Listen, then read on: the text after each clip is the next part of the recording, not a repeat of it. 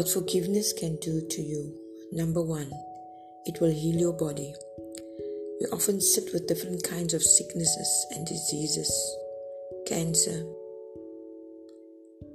heartache, depression, high blood pressure, and these can be the result of not forgiving because of all the pain and the sorrow and the heartache that we have gone through, and in the process we became resentful and hurt. But the Word of God says in James 5 verse 16 that if we forgive one another, and we will be healed. And therefore my encouragement is this day that whatever hurt you are sitting with the pain that you are sitting with, let it go, because it will heal your body if you choose to forgive.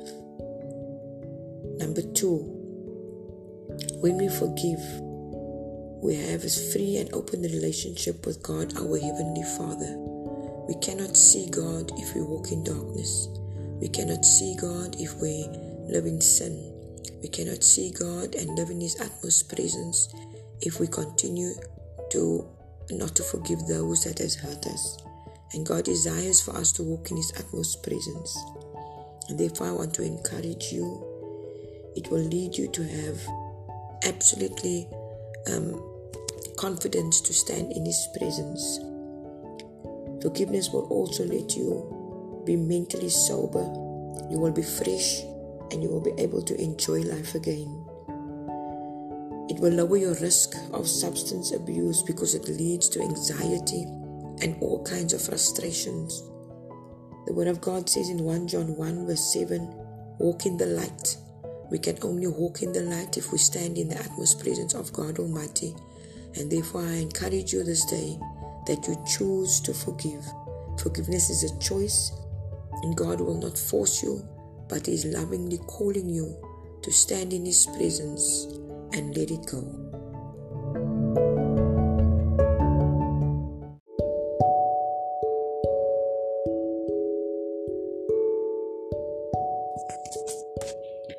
What unforgiveness will do to you.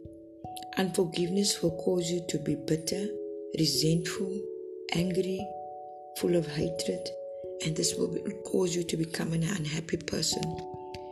This will cause you to break and be in poor relationship with others. It will cause you to be isolated from others. And the aim of the enemy is for us to be isolated from people so that he can have us in his grip. But today I want to encourage you that you choose to forgive. Number two, unforgiveness will cause you to break fellowship with God.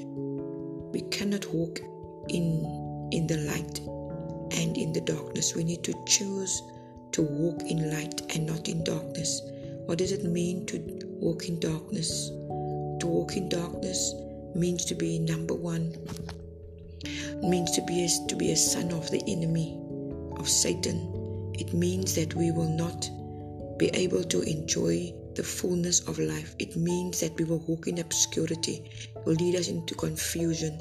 It will cause us not to be sober and make rightful choices. And so the list can go on and on. We will walk in sin. We will do things that will not please God. And then also thirdly, it will lead to eternal consequences, which means that we will be damned unto eternal damnation, which was meant for Satan and its hordes. And this day my prayer for you is that God has sent His Son Jesus Christ to die for you, so that you can be free from condemnation, and that you have life and life in eternal. And therefore my encouragement is, do you choose to forgive, or do you choose not to forgive? Would you love to live a life of freedom, or would you choose to live a life of bondage?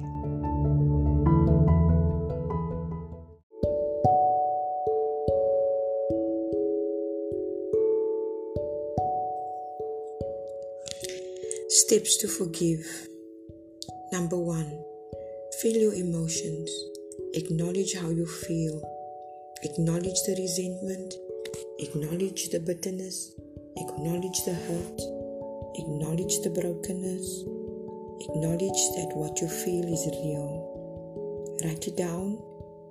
Write the reasons down why you feel and how you feel. Seek every opportunity for you to be released from those feelings. Question yourself why you should feel that way.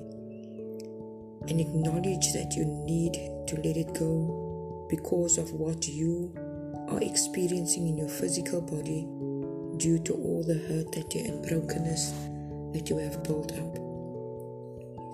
Then choose to disconnect from the hurt that you're feeling and the unforgiveness that you are experiencing. Ask for forgiveness for those that has hurt you. And then consider Jesus Christ has forgiven you. Consider the cross, because on the cross He has forgiven you for what? For your sins. And take hold of your peace. Take hold of your joy and move on so that you can live a free life that is joyful and happy, so that you can restore your identity in Jesus Christ and that you can stand in fellowship with your God who has created you.